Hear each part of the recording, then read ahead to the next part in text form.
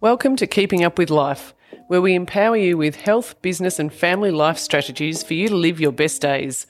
I'm your host, Pippa Hansen. I'm the CEO, a mother of teenagers, and have a passion to live an active and healthy life. Each episode contains practical tips and insights on how you can succeed in all aspects of your life, delivered to you in bite-sized pieces to implement straight away. This episode is brought to you by the Sports Injury Clinic, whose mission is to enhance the lives of its clients, staff, other professionals and the greater community. Welcome back again, Caroline Bender. Caroline's a pelvic floor physiotherapist. She's been on our show before and is very passionate about women's and men's pelvic health in its entirety. Welcome, Caroline. Thanks for having me. Now, today we're discussing menopause. Yes. I'm intrigued as to why we're talking to you today as a pelvic floor physiotherapist about this topic. Well, you're talking to me today because in my work as a pelvic health physio, and I think this is definitely women's health physiotherapy, although it does affect partners of women, we see women who have problems with bladder control related to the changes of menopause and sexual health. Women do experience some particular issues. Some women think they've sailed through menopause and then they actually end up having some of the issues related to the menopause and didn't know it. And some women do go through a lot of changes at menopause and don't know where to turn. So, yeah, we end up doing a lot of education and just trying to explain to women what's going on and how things are changing and what that means. And so is there an age in particular that this relates to? Yeah, so normally women will go through menopause anything between the ages of 45 to 55. And there is something called perimenopause. It's a roughly 2-year period during which the hormones, the reproductive hormones, start to deplete and change and go down.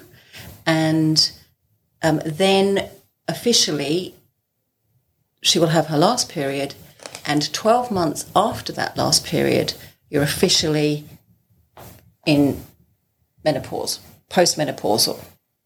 And that and an awful lot of people don't even know that. And can I just say, 45 is very young. It is very young, isn't it? There are women that are still having children in their Absolutely. early 40s. So that, you may have a woman going through this and she's got friends with little babies. And, we do meet women who have babies at this time. There is actually, just as a little aside, Go on.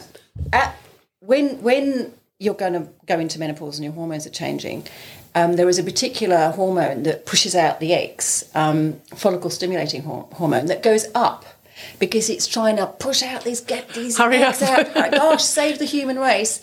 And that is this critical point when some women might let the guard down with contraception. And typically it's a time that we need to be careful because women can get pregnant.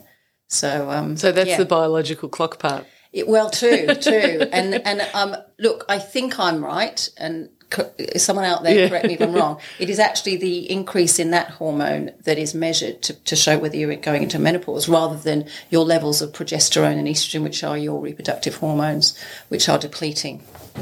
There you go. But they're not depleting. I mean, again, this is another thing that I find myself having to explain to women.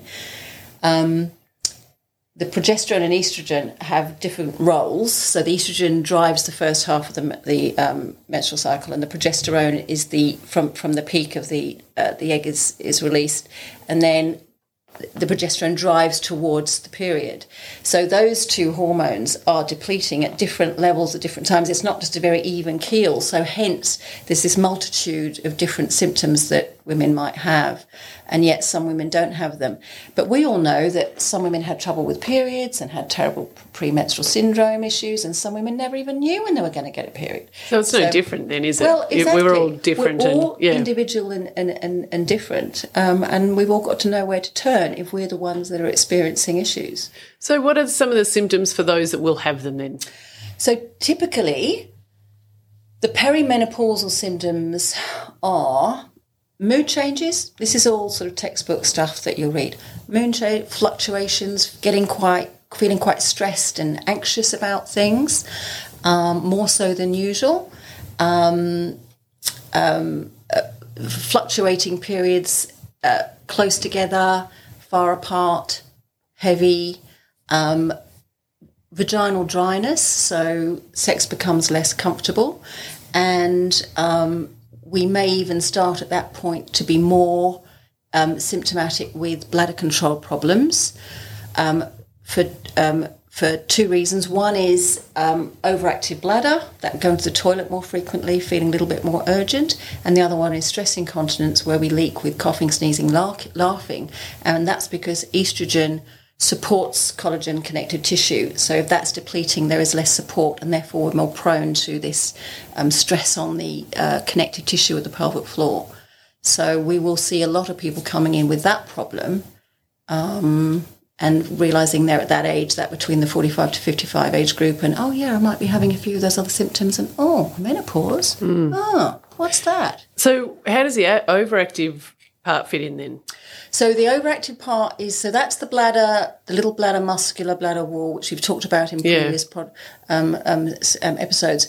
That's the bladder wall itself is quite estrogen dependent, and it's just a little bit more twitchy. It doesn't like relaxing quite as much. You might just notice that when the bladder's full, you get these little feelings of, oh, gosh, whoa, I really need to go. And that whole thing is related to the depletion of those hormones. But that particular, once that starts and you don't understand it, again, I think we've talked about this before, this is when you start, oh, I think I'll go more often. I think I won't push my bladder. Oh, my bladder doesn't hold me as well. And, of course, we are getting older, and we start to blame it on, oh, well, I'm getting older and I had my kids 20, 30 years ago, and, oh, well, it's to be expected. And now I'm changing my behaviours. And putting up with it, I think, as you've discussed before. So if we said, I'm at this time of life, anything expecting and being prepared, then we can take action and, come and see pelvic health physios or see our GP or be informed and be ahead of the game.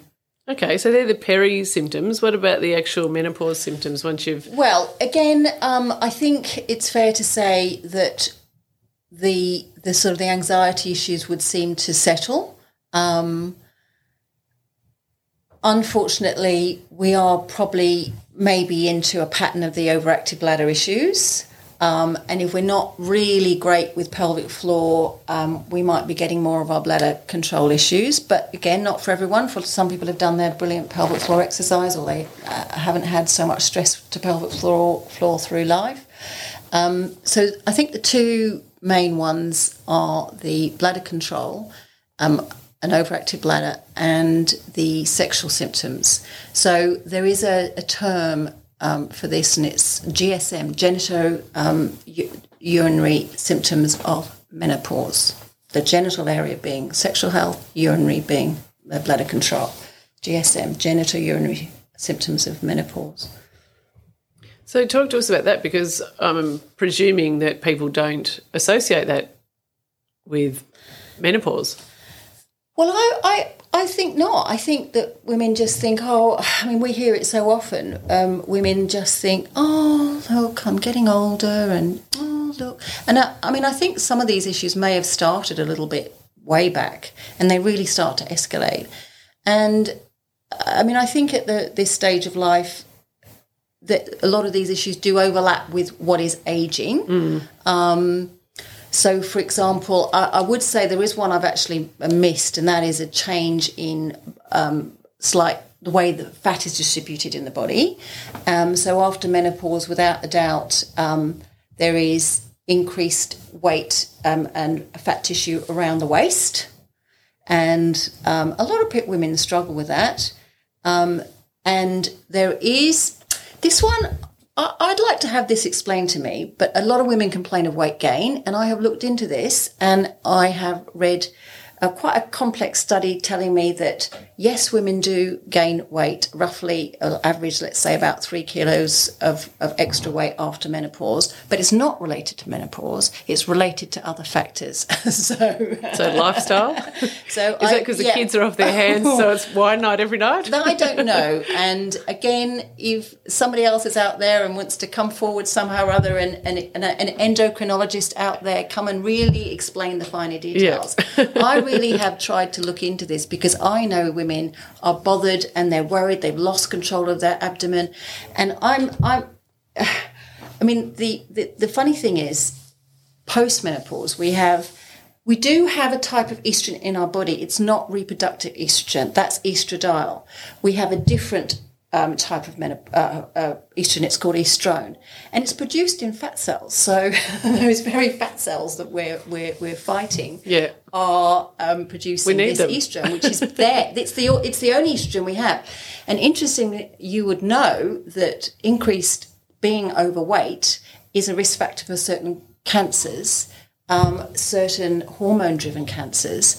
And then, of course, we've all in this postmenopausal depleted state. Women who have breast cancer that is estrogen-dependent breast cancer have to be totally depleted with medications of every ounce of that estrogen that we do have after menopause. So it's complex, you know. It's complex and... Yeah, I wish that we were all generally better informed about it. Well, I suppose it's gone from a taboo topic as well, isn't it? Women wouldn't have talked about menopause and their symptoms, you know, and now they are, but they're not all the same. So no wonder women are confused. True, and also I think it was it the mid-2000s when a massive study was done on hormone replacement therapy, and they stopped the study because I think it was, again, I feel a little bit blurred on my exact details here as to why the study was stopped. There must have been some poor outcomes with the people that were on the treatment arm of the study, and they stopped it. And we are only just coming out of the hangover of that. Women were totally put off hormone replacement therapy. Hormone replacement therapy was this terrible thing that was going to cause increased breast cancer, increase deaths, and God, it was terrible, terrible. So it got the bad name. Bit like AstraZeneca. Yep. Okay. Just to be topical. Yes. So, but now I think we are much more... I still think the hangover's out there. There are women I will speak to. Were you ever offered hormone... No. It was never even mentioned. It was as though we're not even going to go there. Whereas I think now that we're getting back to a point where women are perhaps hopefully being more informed, and perhaps with health being more trying to be proactive rather than reactive, and screening, asking women about these things. So is it still being used today then? Hormone replacement therapy, very much so. Yeah. Hormone replacement therapy can be absolutely life-changing for women who are having menopausal symptoms. And I'm a postmenopausal woman myself, and my choice was to use hormone replacement therapy for many years. But yes, you have to go in informed and do your homework and have an empathetic health professional who's prepared to talk and has the time to talk through all the pros and cons. There are lots and lots of options. I'm absolutely not even qualified at all to go into the details on what's available. Yeah. But you can take the actual pills, you can take patches, there's various permutations, and without a doubt, I am qualified to say that there is also just even a cream and a little tablet that can be used at the vagina only. If for those women who are getting, say, like sexual symptoms where the vagina is not as comfortable, there is less lubrication, and it can seriously affect women's sex life. So using vaginal estrogen is a form of hormone replacement therapy, but exceptionally safe, and yet the actual packet that it comes in has the same sort of contraindications as the stuff that you take orally. And yes, there are a couple of there are lots of benefits, and then there is like 1 in X 100,000 where there might be an increased case of whatever. Yeah. And so that goes into the topical estrogen packaging. So women read that, and if you read contraindications to Panadol, you probably wouldn't take it. You'd be worried, yeah, yeah. Because it's we read all those contraindications. Oh my God, I can't take that. So many women come in, they say, oh, the doctor prescribed it, but I didn't want to take it. So, the conversation wasn't had, all the details weren't given. Or information overload sometimes too, not expecting the conversation to go that way, getting all the information, almost agreeing to it and walking away going, I probably need to ask a few more questions. Where do I need to go? Yeah. And I would say the Australian Menopause Society is a fantastic website. I'm a member as a physio to try and be able to access workshops and all the rest of it. Let's go back to these sexual symptoms also. You said less lubrication. What other things impact? Okay, so yes, so if we go back to those two critical, well-known issues, the ovaries bladder and the sexual symptoms, the vagina has a lot of estrogen receptors, and those estrogen receptors cause lubrication. If you look at a microscopic picture of the walls of the vagina in the premenopause time, normal walls of the vagina, the cells are really thick. They look like cushions. Put it like that. Now, if you look at the same sort of picture of postmenopausal walls of the vagina, the cells are thin. And that's that sort of it's a thinning effect of the tissue. Very poor lubrication. So let's say with sexual activity, a woman might have her normal arousal response, no lubrication, and there's a bit of a disconnect there. What's going on? So you just simply have to be able to say, well, that's a normal part of this stage of life. Well, I'm going to use a lubricant. Now, what's out there? Whoever informs anyone about what's out there and what do I use and what are the pros and cons. So we spend ages explaining that there are 3 versions of lubricant: oil-based, silicone-based, water-based, all the pros and cons of those 3 different options. And there is a type of, it's not quite, I'll call it a lubricant, but it's for use, more regular use, and it's called a vaginal moisturiser. Moisturiser for every part of your body. Indeed. It's not quite your sorbeline, but it literally draws moisture out of the walls of the vagina, and it's can be used ongoing. And there is a particular vaginal moisturiser out there called Replens, which has been studied greatly for women who are post breast cancer and cannot use vaginal estrogen. A big problem for women who are on absolute estrogen depletion. So there are vaginal moisturisers out there that are non-hormonal, and this simple stuff has to be explained. So, yeah. And you made a comment earlier, which is now quite relevant to these symptoms, that you are a women's and men's pelvic health physio, but this topic's mainly women, but it does impact men because of this. So, of course. What impact does this have? Well, of course it reflects. I mean, if a woman has discomfort when she has sex, she might not want to have sex, or she might just push through. And there are an awful lot of women who are just saying, "Let's get the job done quick," right?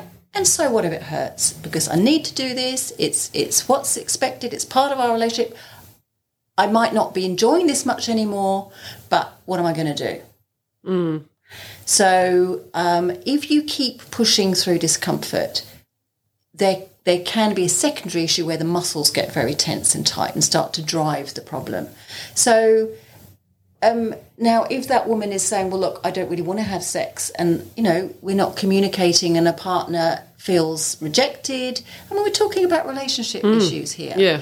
The emotional things, or people or couples who are just they've accepted it, but they're sad. And I meet a lot of women in a later stage of life who miss the intimacy and the connection, because if women are afraid of that painful thing, which is penetration, and we are completely pushing our partners away and there is no intimacy, well, we've got to start saying, okay, this is the case, this is what I can do. Or if penetration is the painful part, let us broaden our minds to and have the conversation about multiple other intimate practices that we might engage in that are normal sexual practice and do not lead to, we have the understanding we're not going to proceed to vaginal penetration because it hurts.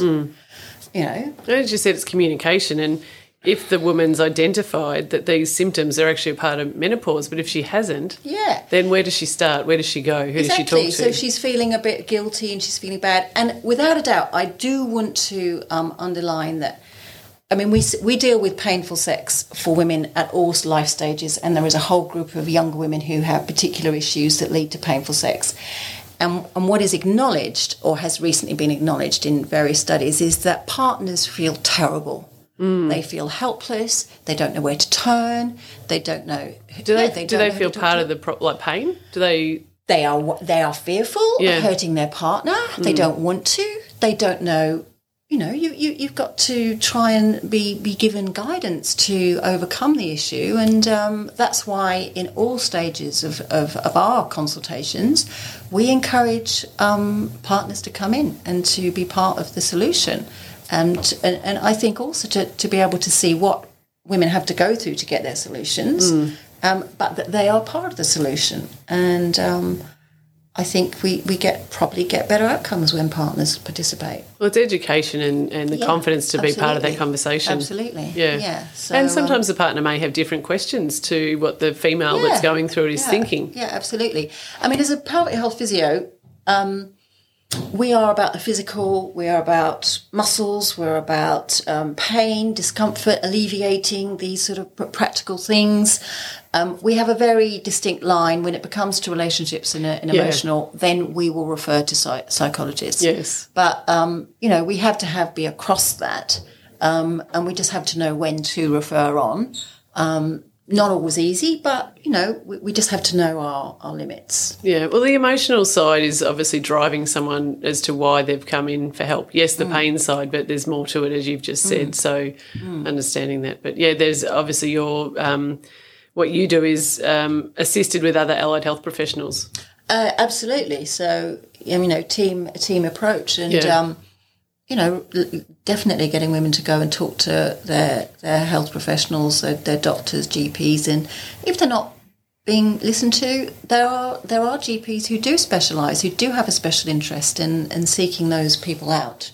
And I think we've discussed before, if you're looking to bring a tradesperson to your house, you'll get 3 quotes, but when it comes to your health, you don't always go and get that second or third opinion. Well, good point. 3 quotes for your car, but not for your body. 3 quotes from a vagina. But, yes. So, So a lot of the menopause symptoms can be quite easily managed if people understand what's actually going on and what's causing them. Definitely. Hormone replacement therapy is very exceptionally effective at its job. It might have to be worked through, and if it's not for you, if genuinely you've looked at the pros and cons and say, I don't want to use that for whatever reason, then looking at other options or working around the issues or, finding other solutions that are not hormone-based. So how long does menopause go on for? I'm going to say go on for. You may have different terminology, but I've worked with women who have, suffered these hot flushes for years. They can go on. They can go on for years, and some women they don't at all. And I think there is one other under the sexual health topic. There is another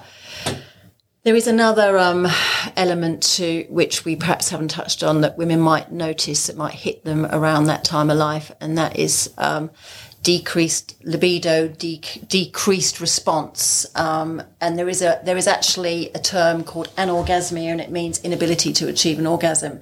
And women can go in and out of that through life according to what life stage they're at. Yes. I've just lost my track. Yeah, no, you're talking about decreased libido as a part of menopause. Yes. So Now, if that is very much that sort of related to the menopause time of life, again, that might work itself through and resolve itself with time. The hot flushes might resolve themselves with time. We've said for a lot of women, a lot of those symptoms resolve themselves with time. Yep. And if they don't, well, we need to be working out why not. I would say that some of those things that we think are menopause linked, they may be due to life stage and stresses going on in life. We know that if we're a little bit stressed, if our mind is in lots of different places, we've got teenage kids driving us up the wall, maybe, or not, being lovely and wonderful. But in our current climate, which I know we don't want to keep talking about, but these mums that are homeschooling. Well, I know. The stress of those sorts of things and trying to work some of them. And just extraordinary. Yeah. But when you've got a lot of stress going on in your life and then you're finding that, you're exhausted and you're tired and you wonder why your libido isn't as good, maybe we won't just pin it all on menopause. And again, sexual activity, if it's trying to happen when we're just got to go to sleep and we've got a house full of teenagers who think their parents don't have sex anymore, yuck. I mean, yeah, it's there's lots of issues at play, and it might not all be the hormones, but it goes back to that working out the layers and having the right people to talk about and just looking at what are the issues and how can I unravel them and find some solutions. So if it's menopause related, what's the solution? If it's menopause related, go and talk to your health professional and have the conversation about whether hormone replacement therapy is right for you. I know that there are health practitioners and particularly, let's say, naturopaths, etc., who can offer natural solutions as well. So talk to your GPs, your naturopaths, all the people out there who are offering solutions to this issue. Yep.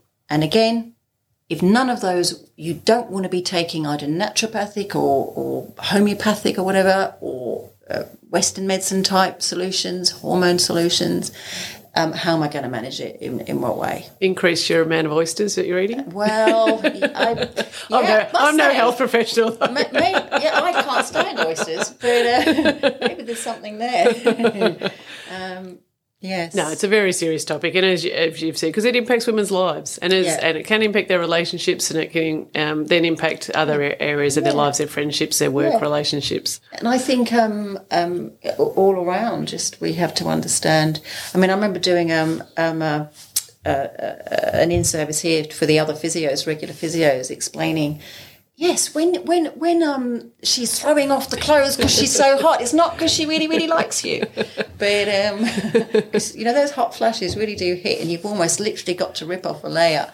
But it doesn't mean we're jumping into bed. Is that what you're saying? Yeah, that's exactly. Read the right cue cards. Exactly. So, we're just a bit hot, bit sort of steaming up.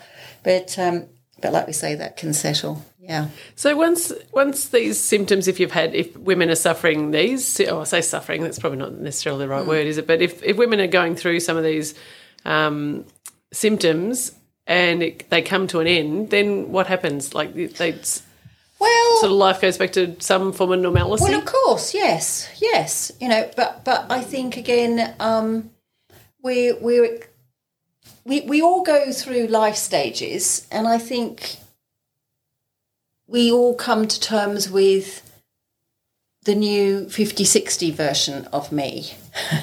And I say that in particular with relation to the body shape. And I'm not saying we should just... I know for health reasons we have to make sure we keep our weight in a healthy range, etc. But if you're desperately trying to get back to a waistline from your 20s and you're in your 60s, well, it's just not going to happen. You need to see a psychologist probably. But, and I don't say that totally flippantly because, that picture, that sort of, the baby, and then there's the male growing up, and the woman, and then it goes across the hump, and then they stoop, and then they're... And I often say to people, what is a 100-year-old man or lady? They're a teeny little skinny person without much muscle fibres, because with ageing we lose muscle fibres, sarcopenia, and we have to work so hard to keep it all, going. But I think we have to come to terms. Menopause is a big one when there are a lot of changes. And if you look at the photo of yourself in your 40s, and then, a woman looks at it, I'm 57. When I look at a photo of myself, I am a middle-aged lady. 57 is the new 37. You know that. But I have to. Yes. We have to embrace and look at. Okay, I've been eating. I mean, for me personally, if I used to be able to eat anything I want. If I drop the guard and just, damn it, I'm going to have the cake and I'm going to have the dessert, it's straight round my middle. Yeah. So I have to watch it and just be, careful. But I have to accept that I might be wearing looser tops, for me, personally, okay, because there is that body change. And when I look at the photo of that person, I'm in that life stage and embrace it. And there is an awful lot of stuff out there about menopause being this gateway to glorious self-awareness and all that stuff, which, yes, it could be the new me. I'm so confident and I've raised my children and I've done all this stuff. And that's wonderful and brilliant. But, the woman that hasn't got to that might be feeling a bit gloomy and sad that, hey, I didn't find the gateway. Yeah. So let's all get educated. Let's all move through this phase of life, and let's move into a phase of life where we accept that we are not in our 30s now. We're in our 50s, going on 60s. Yeah. New life phase. Good piece of advice. Okay. So thank you. What's your, I suppose, one message that you want to get across today for women? I think... Or two or three. But Well, to men and women, I would say... education, just look for the signs that there's something that's upsetting where you're at in your life, and, go and get some answers. That's, I think, would be the main thing. Yeah, and reach out to those health professionals that are out there and know their stuff with this, pelvic floor, physiotherapists. You've got a team. Yes, true. I would say, yes, which is relevant at the moment for anyone who might be listening and thinking, I'm going to come and see my pelvic health physio. I'm about to go on some long service leave, but we have a great little team. There are two physios at the Sports Injury Clinic, Amy Faulkner and Usani Heron, and down in Dramana we have Rebecca Bruce. And there are lots of... Well, look, I always say there are lots of pelvic health physios out there. Not as many as other physios. No. But they are out there, and, might take a little bit of searching, but you'll find them. And the APA, the Australian Physiotherapy Association website, you can always go to find a physio, and you actually put in pelvic health and your area, and you can find physios who should be able to give you guidance with all these issues. Yeah, which is fabulous, because if you are in our area, then your team is absolutely fantastic. And you, as you said, you see men, women, all ages. Yeah, absolutely. But you might be rural Victoria, rural Australia, and these, or somewhere else in the world. And this is really important for all women and their partners. So getting the right health professional to give you that advice and be open about the conversation, because some of these things are still things that women don't talk about with their girlfriends.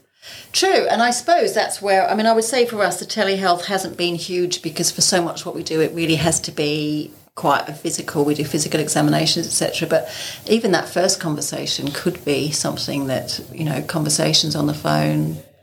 So perhaps we are at an age now, just from what we've learned in the past 18 months. That definitely get out there and talk. Definitely, your team could do telehealth across Australia, and it really could be that first conversation that normalises some of these things that women could be so anxious and fearful of what's happening to them in their bodies. That's right, absolutely.